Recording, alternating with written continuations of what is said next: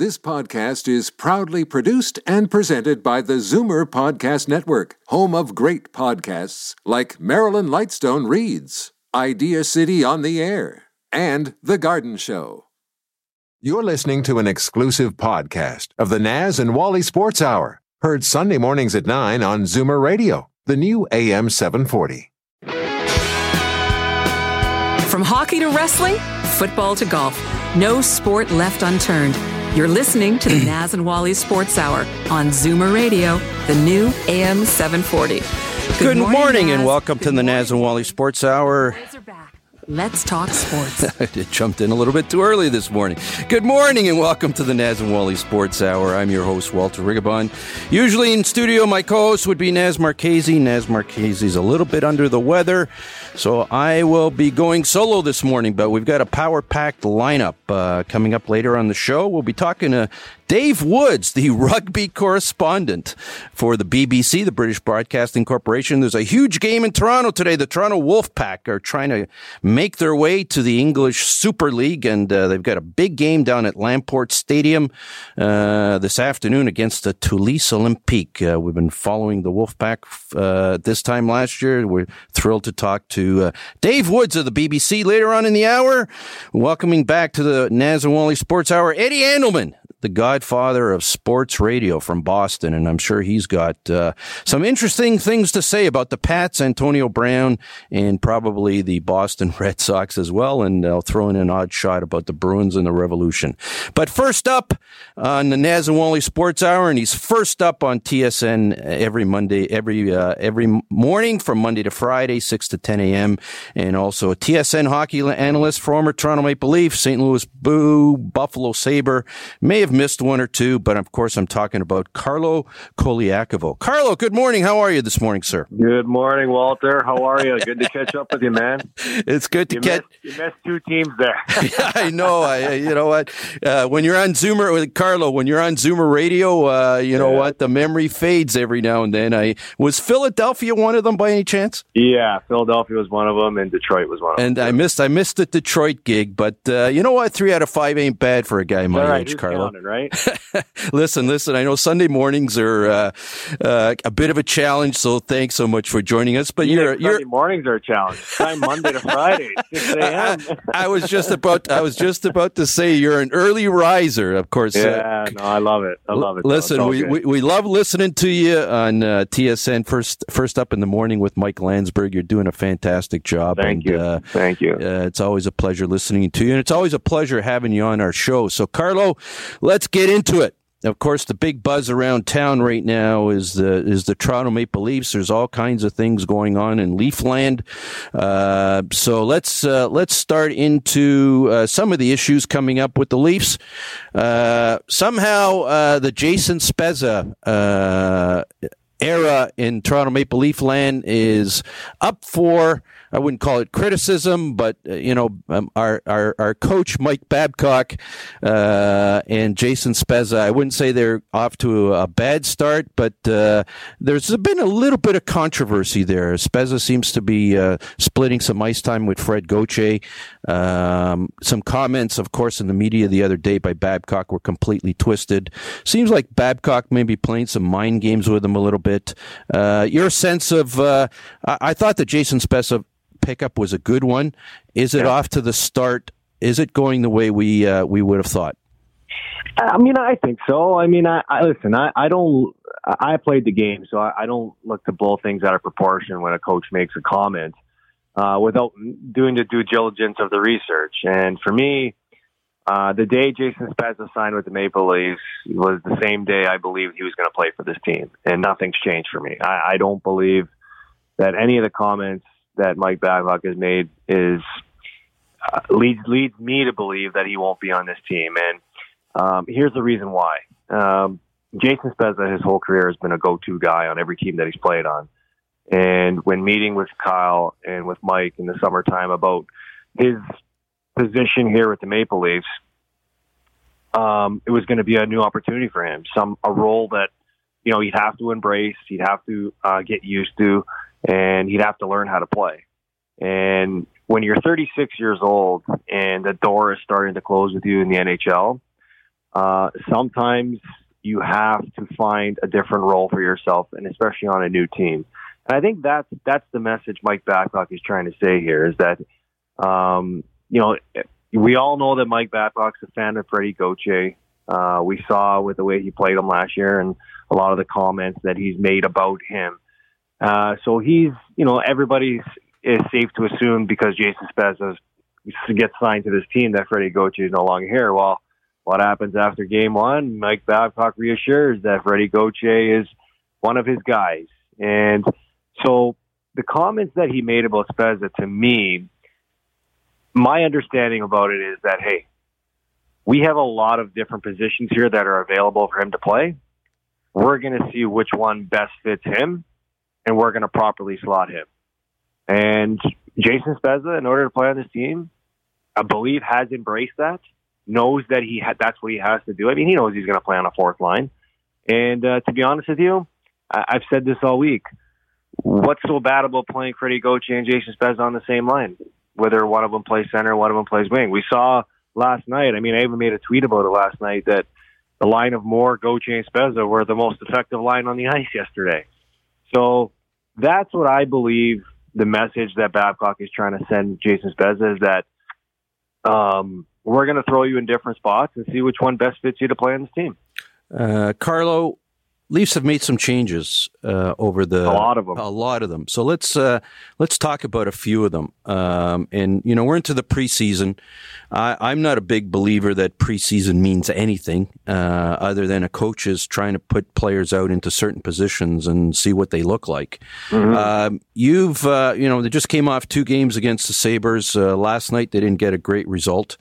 From what you've seen in the preseason, who's impressed you of the new people who are coming in, and who I would say hasn't impressed you or hasn't taken the step forward that they needed to? Let's talk about some of the guys: Cody Ceci, Tyson Barron, Kerfoot, Spezza. There's some a new Russian guy. I haven't even learned how to pronounce his name yet. Talk to us about the new Leafs and what you've seen.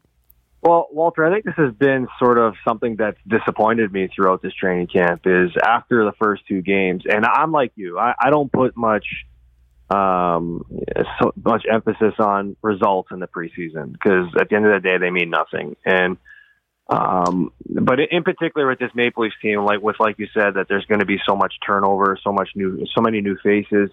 Preseason for me is a chance for these guys to get to know to play with each other. And to be honest with you, other than the guys that have been pencil slotted in to be on this team, I'm disappointed that nobody with a chance to make this team has taken those reins and has allowed themselves to stand out from the next guy. I mean, if I was coming into the league and there was this many spots available for me, I would be salivating at the opportunity to make a Toronto Maple Leafs team that a lot of people can say is a Stanley Cup contender. And I don't know if it's the being nervous or not being able to handle the expectation or not being able to handle the opportunity. But think of how many guys that we've talked about that have been Marlies for the last 2 years and now are given a chance to make the Toronto Maple Leafs hockey club. I mean, you've probably watched the same 4 games that I have. Other than the obvious, I mean, to me, Rasmus Sandin Friday night looked incredible. He was the guy that really, really took a step for me. But he's a guy, again, who's highly touted and at one point is expected to play on this team. But other than that, I mean, who's really grabbed a hold of a position? We're talking about the possibility of having 4 to 5 forward spots open and 2 to 3 defensive spots open.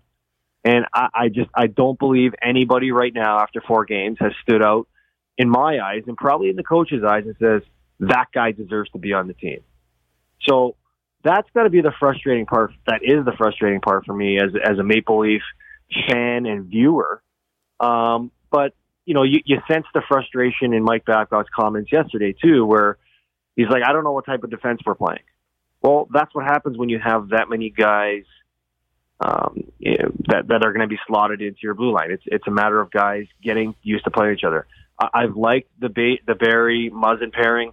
I've liked the CC Morgan Riley pairing, but there's still a lot of room for improvement over there with those guys. And maybe it happens today when they decide to trim down the roster, make their cuts, and finally get a full group together so they can start focusing on system stuff. We're talking to Carlo Colaiacovo. Very briefly, you talked about the impressive performance of Rasmus Sundin, who it seems to be the most positive story out of this preseason so far. 19 years old, I believe. Yeah. Has taken a step beyond the previous first draft choice, Timothy Liljegren.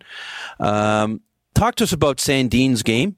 And Carlo, you had to come up at a young age too, way back when.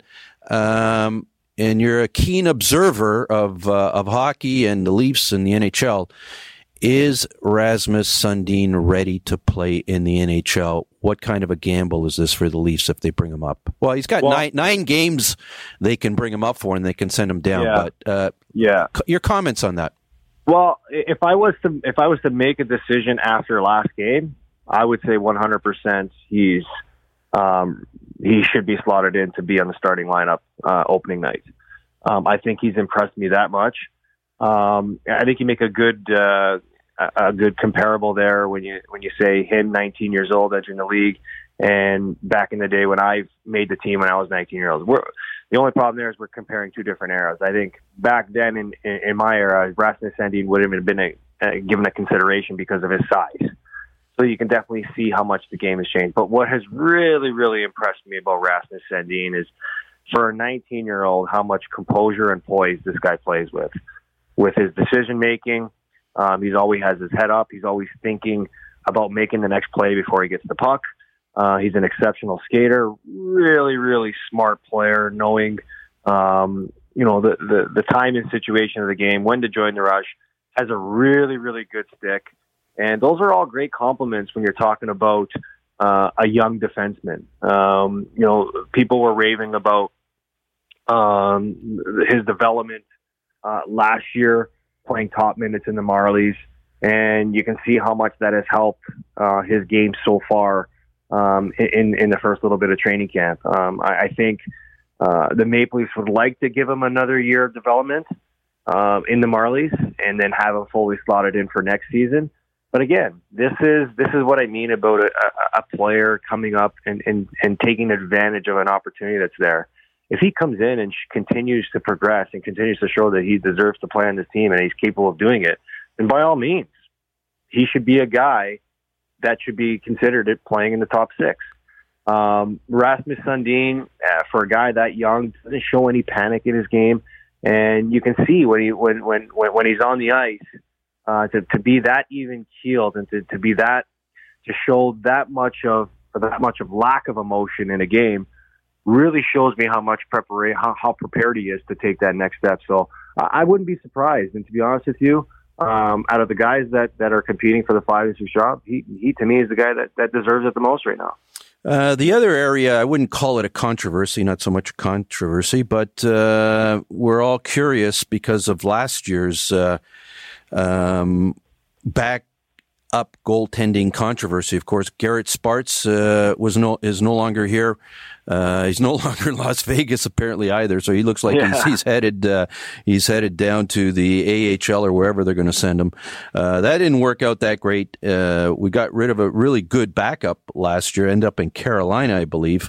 Yeah. But Freddie Anderson, we know in today's NHL you can't play 82 games. In fact, anything over 60 becomes a bit of a grind. You need your goaltender fresh. As the NHL's pretty competitive nowadays. You can't afford to mail in points. You got to have a backup goalie that can win games for you, or it could cost you because NHL's pretty tight nowadays. All the other teams in the league have improved. We've got Michael Neuwirth and Hutchinson. Yeah. What do you see there, Carlo? I'm not liking it. Okay. It's again, I think you stated the obvious that this was definitely an area of concern last year. where Mike Babcock showed zero confidence to play Garrett Sparks and give Freddie a rest. I think the best thing that happened to Freddie Andersen last year was that he had an injury in the middle of December and forced his own hand not to play and forced Mike Babcock's hand to play Sparks and at times Michael Hutchinson, who last year I think played really well in his games that he played for the Leafs. I think the only thing you can ask for a backup goalie is to be the hardest working guy in practice and to give your team a chance to win. Because the days are gone of throwing a backup in and it being point night and it being an easy win for the opposition. You got to throw your backup in there on back-to-back nights or even nights during the week where you think maybe you're overwhelmed with your schedule and rely on him to get you a win. Because like you said, things are so close. And if you look at the division the Maple Leafs play in, I think it's one of the strongest in the league right now. When you consider that, 4 of the top 10 goalies, according to NHL.com, play in the Atlantic Division. And that's not even including Freddie Andersen, who I believe is a top 10 goalie in the league. So the margin for error is very, very slim in the Maple Leafs division. And right now, between Neuwirth, who's had a little bit of an injury setback, I thought he was okay last night. You can definitely see his veteran presence where he looks very positionally sound in the net, but I would need to see a larger sample size before I make my determination on him. And to be honest with you, Michael Hutchinson just hasn't looked good at all in the preseason. So definitely an area of concern. We all saw Louis Domingue, who had a really good record with Tampa last year, just clear waivers. And I would imagine if the Leafs weren't cap strong, they would probably made a claim on him, and maybe there's still something to be done there. But that's something that definitely needs to figure itself out over the next couple of games here, the next week, whether or not who's going to take that position, who's going to take it over between Neuwirth and Hutchinson and really show that they can be dependable. Because, again, like you said, there's been a lot of conversation, and it will be a conversation all year about load management for Freddie because, Game 7 2 years in a row, when you needed your guy to be at his best, he wasn't. So not to say the reason of playing too much is the reason, but sometimes you got to start you got to start calculating those decisions and going back and saying, you look at the Stanley Cup champion goalies or the guys that have been in the finals and the games they've played throughout the season, it's been all under 50. So the game has changed. So has the goaltending position, and the Maple Leafs would love, actually need a guy that can be dependable like Curtis McElhinney was. Talking to Carlo Colaiacovo. Carlo, we won't keep you much longer. A couple of more minutes. I got to get into a tweet that Jeremy Roenick made this week. Mm-hmm. General managers are throwing around money like crazy. The market has changed. Younger players are getting money a lot earlier than they did in your day. Certainly a lot of money being thrown around in Toronto.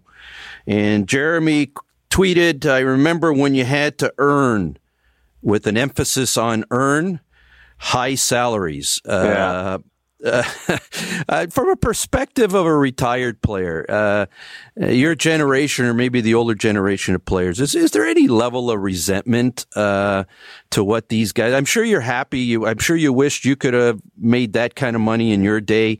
Any level of resentment or any level of resentment that they hold out for $11 million or $500,000. How do the retired players feel about that? I'm sure there's differences of opinion, but your sense of it. There's a big difference of opinion, and I agree with Jeremy Roenick in the sense when he says I remember the days when you had to earn it, because I never through my career that I signed more than a 2-year deal because I had to go out and earn it. And that's not the takeaway. I understand that the game has changed. It's changed dramatically, and I'll never show resentment for a player making as much money as he can. I'm all for it. But what I have a real problem with is, and Ottawa is a good example of it because they've done it twice already. How can you really tell how good a player is or is going to be? And I know Thomas Chabot, there's nothing against Thomas Chabot. I think he's a hell of a player. I think he's on the verge of stardom, but he still has 1 year left under entry level. Like, why not just see? I mean, he had a great year last year. Why not just see if he's going to continue on that same development curve for one more season before you lock him up? You know why? Because you know the answer to that question, Carlo. Offer sheets. The Eugene and Pierre have been under such an inordinate amount of criticism. They had to throw a bone to their fans. It's you know what? It's deserved because of the stuff that they've basically done to themselves the last couple of years. But to finish on Shabbat, and I had a problem with this with the Colin White deal. How can you really tell what a player is going to become before he plays 150 games in the league? Like, to me, like, you get a true sense of a player and what he's going to be by watching him on an everyday basis, by watching him consistently year after year. And if you continue to see the same thing in the player or more, well, that's when you can get a true tell on whether or not you should be able to commit to a guy for 8 years. And my thing, listen, I think Shabbat is going to earn that money in a couple of years from now. But my thing with that is if you signed him now or you signed him at the beginning of the season or at the end of the season next year, how much would the number have changed? Right? Would you be negotiating an $8.5 million deal? Would you be negotiating $9 million? I don't think so. I think 8 is the right number. So at least what it does for you is it allows you to see if this guy has made the commitment to get better, has made the commitment to continue to develop, or maybe he was just a kid who had a really good year in 1 year. Like, to me, another example is the Clayton Keller deal. Arizona is making the same projection on Clayton Keller, who had a really good first year and a really average second year. So now you're rewarding a guy for having played a really average second year in his career with an 8-year deal? Yeah. Like, that never happened. Like, where's the motivation for him to come out and put up 80 points when he put up 40 last year and got an 8-year deal? That's where I believe the message that Jeremy Roenick is trying to share in his tweet, and which is something that I agree with, because I'm all for players making money, but we live in a cap world. Go out and earn it. And if you go out and earn it, just pay the man. Yep. Pay the guy his money. I would rather pay a guy more over a shorter term than pay a guy less over a longer term, because things change so much in hockey year after year. Just ask the Winnipeg Jets. Yeah, talking Carlo Colaiacovo. Carlo, before we let you go, normally, and I know on your show on Monday to Friday on TSN's First Up, you're not just a hockey guy. You talk about all sports. And normally at this time, I normally have Naz in the studio, and sometimes I have Franceschetti, and those are two big Alabama guys. And I'm the Notre Dame guy, and Notre Dame actually played a lot better last night. So I got to ask you, what a hell of a game! What a hell of a game! Notre Dame and Georgia. I got to ask you, who's your NCAA football team? Please tell me it's the Irish. I don't really have a team I follow in particular. I like the Irish because of what they represent: the green, the gold, the Irish. Some of the Notre Dame traditions, where every time they run out of the tunnel, they're smacking the play like a champion logo. I'm just a fan of college football. I really, really love watching college football. I don't think there's a greater sports spectacle when you're watching a primetime game.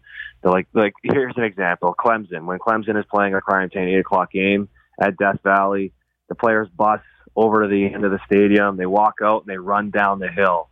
The way the video the way the screen is shaking because of thousands and thousands of fans just rocking the stadium. Like, that is an unbelievable sports moment for me, where, the hype and lead up to a game, like bowl games, are absolutely amazing to watch. I don't have a team, just like the NFL. I don't really have a team, even though I cheer for the Buffalo Bills because they're close. Oh, you'd fit in with Naz and I then. So, well, I've converted into a Cleveland Brown fan this year because I've loved the hype. No, don't stick with the Bills. Bills. Into it. Baker Mayfield's one of my favorite players to watch. The whole dog pound routine. Good stuff. It's been something that me and Michael have sort of embraced this year. But I just love football in general. I love watching college football. It helps me prepare for my fantasy draft every year, finding players, whether it's running backs, quarterbacks, wide receivers. And it translates to NFL. Like NFL on Sundays, I'm just a total disaster because I just don't want to leave the front of the TV, and my wife absolutely hates it. I'll leave you off with this one, Carlo. The Toronto Wolfpack going to win today? I believe they are. I was asked to go to the game today down at they call it the Den, which is Lamport Stadium. So they've had a heck of a year. I was actually asked to go to the game today, but I have a family function to be at today, and hopefully they do. I mean, this is a great story for the city of Toronto and the Wolfpack, and I heard you earlier that if they win, they enter the English Super League. Well, they got to win. They got to win today, and they got to win on October the 5th. And right after, I got to wrap this up, Carlo, because I've got Dave Woods from the BBC coming on right after the break, and we're going to talk about. Listen, I know I can't tell you how much I appreciate you interrupting your Sunday morning and your family day for this, and we always your comments are so insightful. We really appreciate it. Thanks so much. Well, thanks, Walt. Much appreciated, and I look forward to speaking to you anytime. So feel free to reach out to me, and I love fantastic. Carlo Colaiacovo, he's on Monday to Friday on TSN's First Up, 6 to 10. Listen in. It's always a great show. Thanks, Carlo. That was Carlo Colaiacovo. We're going to go to break, and right after the break, we'll be talking to Dave Woods of the BBC. We'll be talking about the big game down at the Den this afternoon, also known as Lamport Stadium. The Toronto Wolfpack have a big one today. You name it, they'll argue about it. No sport left unturned. The boys are back. The Naz and Wally Sports Hour on Zoomer Radio. Welcome back to the Naz and Wally Sports Hour. I am live from Liberty Village in downtown Toronto on the new AM 740, also in downtown Toronto, 96.7 FM. In live video streaming, www.zoomerradio.ca. We're trying to connect with Dave Woods, the BBC Rugby League correspondent. It's an international call. Trying to make that connection. We'll keep working on it. I'm in studio, going solo today. It's kind of tough sometimes talking to yourself, although my wife will tell you I do it all the time. So I should be really good at it. We're trying to get a hold of Dave Woods, the BBC Rugby League correspondent, because there's a big game going on this afternoon at the Den, which is Lamport Stadium. It's the Toronto Wolfpack. They'll be qualifying for the Super League. I'm told, do we have Dave Woods on the phone? Dave, are you there, sir? I'm here, Walter. How are you? Good. It's great to talk to you again. It's almost like an annual celebration we talk to. It is. Unfortunately, the celebration didn't quite work out last year because I think they got beaten by London, didn't they? But maybe this time lucky. Hopefully. Well, we hope so. We certainly hope so. Yeah, we're still suffering bad memories from last fall. We were all ready to break out in a celebration. It was the £1 million game or whatever it's called, because if the Toronto Wolfpack had have won that game last year, they would have graduated to a different level in English rugby. Perhaps you can, and I just so our listeners know, we our studio is actually right across the street from Lamport Stadium, where this, and I look out my window here and I see crowds already milling about, and Toronto's actually the center of the rugby universe today. It's pretty hard to describe, but the game's going to be on CBC, on Game TV Canada. It's on Sky Sports in England. It's on TV in France. It's on TV in Australia, and it's on TV in Asia. So it's hard to believe that Toronto is the center of the rugby universe, but it is. But Dave, you're the rugby correspondent for the British Broadcasting Corporation. Give us a little background on this game and what it means. Well, today is kind of last year when we spoke, it was the £1 million game, and that was, everything or nothing. Today, Toronto can actually afford to lose and still find themselves promoted because they're in the playoffs at the moment. The playoffs are very complicated. I won't try and talk you through them, but they're in the playoffs. This game today if they win or lose, they will still have another chance. And the likelihood is that they will end up playing Toulouse again in a fortnight's time for the £1 million game for promotion to Super League. But last year, we all expected that they were going to be promoted. This year, we all super expect they're going to be promoted because they are a fantastic team this year. They've changed their coach. They got one or two new players there as well who are top-level rugby league players and find themselves playing at Toronto. So we are very much expecting that they will be in what we call the Super League over here. That's the very top echelons of the rugby calendar over here. And so we're expecting that this time next year that they will be involved in the Super League. But if they win today, then that boosts an already very sky-high confidence going into the £1 million game in a couple of weeks. If they lose today, then, it matters, but it's not fatal. Sporting-wise, they should still get a chance to play in the £1 million game anyway because they've had such a fantastic season. They've had to play. Of course, the Toulouse Olympique are obviously based in France, and the Toronto Wolfpack are based in Canada. And I'm not sure there's any other non-British teams in rugby. But how do the rugby aficionados over in Britain, where I guess it's a little bit more of a major sport perhaps than it is in Canada, although we do have an incredibly passionate following here in Toronto, but it's, to be quite frank, it's not at the level of ice hockey yet or basketball for that matter. But how do as a British national, how do you react, or how do the locals over there react to a team from Canada, North America being so successful? I think a lot of people in England are intrigued. I think when the whole idea of a team setting up in Canada, and of course they started the Wolfpack in the very lowest division, and they've had to work their way through. So it's been a story of the last few years. They're not an overnight success. They've done it stealthily and very well over the last few years. And a lot of English fans are really intrigued to see if they will come in, and when they do come in, what happens next. There is always that British reserve, so you'll always get a minority of people who go, we can cope without them, thanks very much. But I think the majority of rugby league fans over here really are hoping that they come through because it's something completely different. There are two codes of rugby, just as there are two codes of, you've got American football and Canadian football, which are similar but different. And likewise in rugby, there's rugby union. So if you're watching the World Cup at the moment, that's rugby union. But the type that Toronto plays, rugby league, again, similar but different.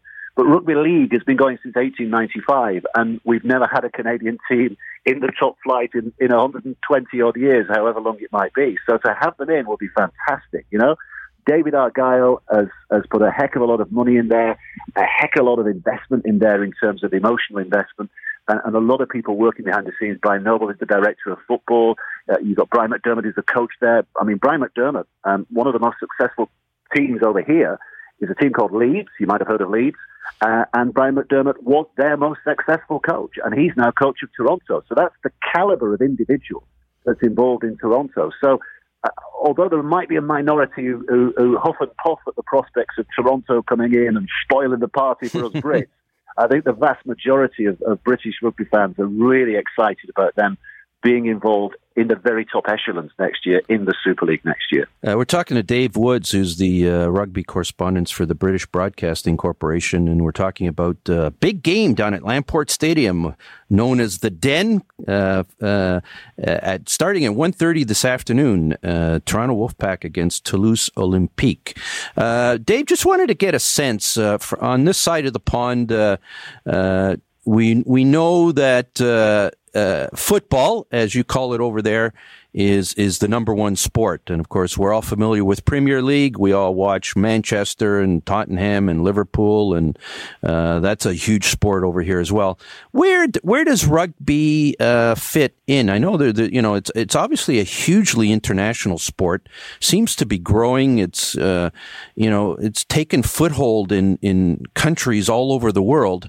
Tell us how big rugby is, both on a British scale and on a worldwide scale. On a worldwide scale, again, you point to the two codes. On a worldwide scale, the two codes do have, a great appeal in certain countries. Australia, New Zealand, South Africa, a lot of the Pacific nations such as Tonga Fiji, places like that. So it has a huge appeal there. But it is over here. You can't hide behind the fact that it is dwarfed over here by football. Soccer, as you call it, is massive here as it is there. And that is the absolute number one sport. But there are towns and cities in England which are rugby first and football second. So, for example, if Toronto get promoted next year, they'll be playing against the likes of Wigan and St. Helens, and they might not seem, they might not be the big adventure stories from a Canadian point of view in terms of places to go geographically. But in those towns, rugby league is absolutely the number one sport. So you do get pockets of rugby league, and those pockets tend to be in former industrial areas, in the working class areas in the north of England and sometimes beyond as well. But that's where rugby is really at the heart. And when rugby league is important, it is important. Where in those places it really crosses the communities and families. Are absolutely invested in the sport. So we pride ourselves on being a family sport. That in terms of it's families that turn up. It's husbands, wives, and kids. Mums, dads, kids go along together to watch. Whereas football tends to be more a dads and lads type of activity, generally speaking. I think rugby league is much more of a family occasion, and you'll get that at Lamport. If you've never been before, then I would recommend you go, because I know a number of people I've spoken to Canadians cannot believe how accessible the players are. They finish playing, they knock heck out of each other for 80 minutes, and then they all shake hands and they're all hugging each other, and they just mill amongst the supporters. So these superstars are very much available and very much a part of the community, just as the sport is invested in the community. We're talking to Dave Woods, rugby correspondent for the BBC. Dave, big game today. Let's talk about the game today. Toronto Wolfpack, Toulouse Olympique. Toulouse has been a handful for the Wolfpack this year. In fact, I think they got dusted by Toulouse a few weeks back. I think it was 44-6.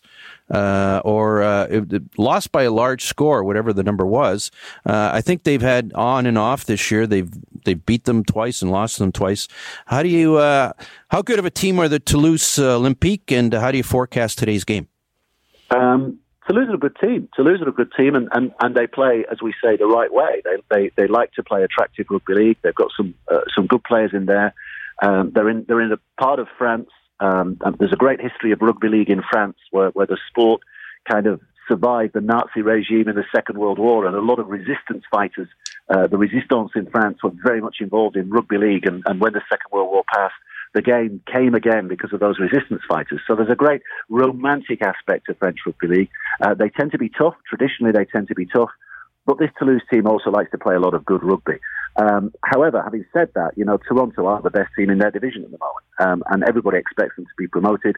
And I think, 99% of people would expect them to win today, because as good as Toulouse are, on the big occasion, Toronto, player for player, pound for pound, are a better team. So they've got the better players, they've got the more experienced players, so you would expect that Toronto should win today. A guy to look out for, if you've never been before, John Wilkin, who's, again, he's super decorated over here in terms of grand finals and Challenge Cup finals that he's won with his former club, St. Helens. He's a former Great Britain, England international, and he's been very much a star for Toronto this year as well. So I'd expect Toronto to win today, and I'd expect them to win when in all probability they play Toulouse again in the £1 million game in a couple of weeks' time.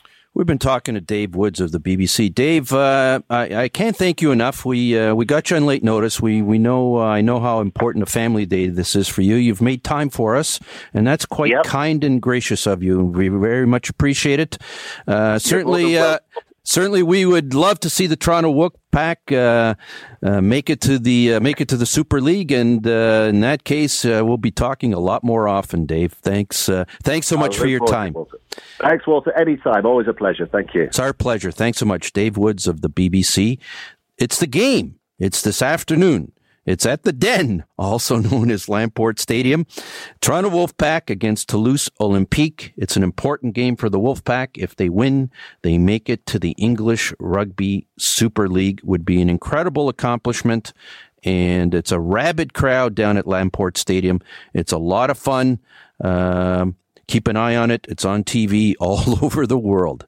It's time for our break. When we come back from the break, we'll be talking to the Godfather of sports radio, the one and only Eddie Andelman from Boston. The only thing I love more than sports is sports radio. Take it away, boys. The Naz and Wally Sports Hour on Zoomer Radio. Good morning and welcome back to the Naz and Wally Sports Hour. We are live from Liberty Village in downtown Toronto on the new AM 740. Downtown Toronto, 96.7 FM. On the internet, live video streaming, www.zoomerradio.ca. Pleased to welcome back to the Naz and Wally Sports Hour a good friend of ours from the New England area, the Godfather of sports radio, the former host of the iconic sports talk radio show, The Sports Huddle, which really sort of invented this whole genre. Of course, I'm talking about the one and only, the Eddie Andelman. Good morning, Eddie. How are you? Well, I'm fine, even though you disturbed my beauty rest. I apologize, Eddie. You know what live radio's like, Eddie, and I know that you would respond to the call. A little scheduling issues this morning, and I knew in a pinch I could call my buddy Eddie Andelman. Thanks so much for helping me out. Just extend your afternoon nap a little bit, Eddie, and you'll sort of make up for it. How are you? Well, I'm doing all right for an old man. Yeah, I think you're doing okay, Eddie. Let's get into it. Certainly, some interesting things down New England way. The Pats are off to a fantastic start. They dusted the Steelers and they dusted the Dolphins. Mind you, dusting the Dolphins is not that much of an accomplishment. But they certainly seem to have picked up where they left off, and then they got into this whole Antonio Brown kerfuffle, schmozzle controversy. Eddie, you're never short of the quips. In a succinct manner, analyze that whole nonsense for us. Well, this is not as bad as people think. Like, it's not Hernandez who killed 3 people.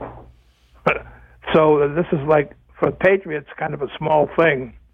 But anyway, when you really look at it, they've become a hated team throughout the country and throughout the world because they've had so many off-the-field problems. I mean, you'd like your athletes to be of strong character and decent people. But unfortunately, the Patriots have had so much bad publicity, including the owner. So what can I tell you? I'm not very proud of them. Like, I'm proud of the Celtics because on and off the field, for the most part, since they were formed in 1946, there's been very, very few bad characters. And they're very community involved, and they're sort of a really nice kind of guys. And the Patriots are just the opposite, but they're winning, so everybody here loves them except the bookies. Antonio Brown, should they have? It's sort of like who knows how that all shook down. I mean, he was released by the Oakland, by the Raiders. I don't know, the Oakland, Las Vegas, whatever they are. They were released, and like the Patriots sort of jumped on him right away. Were you surprised by that? Well, I think just personally, I think this has been going on for quite some time. Against league rules, but it's nothing new for the Patriots to be cheating against the rules. I mean, we've all seen, Tom Gate and all that other business, including one time filming another team's practice when it was closed. They just do those kind of things because to them, winning is everything. And I suppose if you're a paying sports fan, it's not so bad. Pats, they look pretty good in 2 games, although, let's forget about the Dolphins because they look like they're going to be the league patsies this year. But the Patriots, they swept through the playoffs last year the tough way, which is they had to win on the road. Had a pretty dominating performance in the Super Bowl, and they seem to have picked up where they left off. And in fact, their defense looks better than it was at the end of last year. Eddie, is the defense better? Are they a better team than they were last year? Yeah, I think so. Only because the last few years they've started slowly, 2-2. Now they're undefeated, and of course the schedule has something to do with that. But they should beat the Jets easily today. And the one break that they have compared to all the other teams, they're in the worst division possible. So when you're playing Buffalo twice, you're playing Miami twice, and the Jets twice, well, the worst you're going to be is 5-1 against them, and that sort of puts you in the playoffs. So they've lucked out into a rotten division, of which they have three teams that don't have a quarterback and never have had a quarterback. Eddie Andelman, the Godfather Sports Radio. Eddie, the Red Sox, we'd be remiss if we didn't get a chance to talk about your beloved Red Sox. Right. Dave Dombrowski is gone. No, you're mispronouncing his name. Okay, go ahead. It's two words, Dum and Browski. Be nice, Eddie. It's early on a Sunday morning. But anyways, was that a good move? Should they have gotten rid of Dombrowski? Well, he's wrecked other franchises, but they won the World Series last year. I mean, yeah, everybody's got a short memory, Eddie. Come on. Don't forget, he raped the farm system, so they really have nothing in the farms. And then he took a payroll to such an enormous extent. Can you imagine a team paying $40 million more than the Yankees? That's certainly hard to believe, but you can't say he didn't get results. Well, listen. They're not the Toronto Maple Leafs. They're 1 in 50 years. Eddie. I knew you were going to take an opportunity to get a shot in at our beloved Toronto Maple Leafs. You Boston guys always like to rub Toronto's rub it into us a little bit. So I'll give you that opportunity by all means. Well, the thing with Toronto has always been the front office. They just don't know what they're doing. Have you actually been keeping abreast of what our Toronto guys have been doing in terms of signing? You know that we have we're becoming thankfully there's a salary cap in the NHL, right? Which we got the brightest hockey. We've got the brightest, what they call them, capologists. I'm surprised. I'm sure you can make some fun of that at some point in time. But every NHL team has a guy now called a capologist. Right. And we got this brilliant guy in Toronto who figured out how to sign two guys who can barely walk and can never play again, and managed to find some loophole in the collective bargaining. We're actually like $11 million over the cap, but because we signed these two guys who can't play anymore, we managed to qualify. Have you actually been keeping abreast of our brilliant Toronto management up here? No, I just a cursory look. And what I've noticed over the years is that you have the greatest. I don't know of another city or another team that has a better following and a more patient following than the Toronto Maple Leafs. I bet they haven't had an empty seat in 50 years. Probably more than 50 years. But I got to tell you, Eddie, the fans' patience, I think, is wearing thin because we actually think we have a good team now. We actually think we're the highest paid team and that these guys should actually produce something. And now, of course, we are the chiefs of the basketball universe. At least for one day and then we came crashing down when Kawhi left town. But you know what? We get to wear the mantle of NBA champions for the year. So there's big expectations on our Toronto Maple Leafs. I think Toronto fans are getting ornery, Eddie. We may surprise you. Well, I think that the Toronto basketball team has put additional pressure on the Maple Leafs because they're relatively new compared to the Maple Leafs, and so they won, and they were a great team to watch too. I mean, I used to love to watch them. They played like a team, and they played hard all the time. So I congratulated them. I'm sorry that the Celtics were no match for them, but the NBA now have teams that are great and teams that are awful, and there doesn't seem to be anything much in the middle.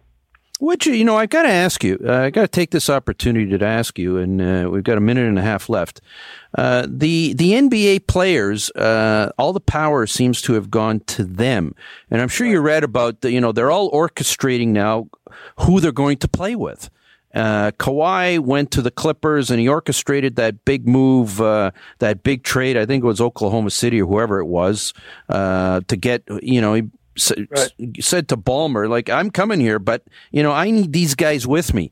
And LeBron's bringing guys in to play with him, and, and it's like, why bother having general managers in the NBA anymore? It's like you might as well appoint the players as the general managers. Your thoughts, Eddie? Well, I think that in the last couple of days, the Commissioner Silva has just added some very strict rules about people negotiating, whether it be players or teams, beyond what the rules say. And they've added a $10 million fine to put some teeth into this law, because what you're saying is absolutely accurate, and it's become a players' league in every sense of the word. But I like the NBA, and I like the game of basketball, and I think that when you have great teams that play at a high level, like you have, today. Eddie, unfortunately, the producer is giving me he's giving me the sign, so I don't want him to cut you off in mid-sentence without me being able to say thank you. I'm giving him a sign. I'm sure you are. Anyways, I got to take the opportunity. You bailed me out this morning in a pinch, Eddie, on late notice. You're a good friend of mine. Thanks so much, and we'll certainly stay in touch. And as usual, when I'm down south, I will certainly give you a call. We'll get together. That'd be great. Thanks so much, Eddie. Much appreciated. Anyways, I got to get off the air. Go Wolfpack. Naz, get better. We'll be back next Sunday morning. Thank you so much. This podcast is proudly produced and presented by the Zoomer Podcast Network, home of great podcasts like Marilyn Lightstone Reads, Idea City on the Air, and The Garden Show.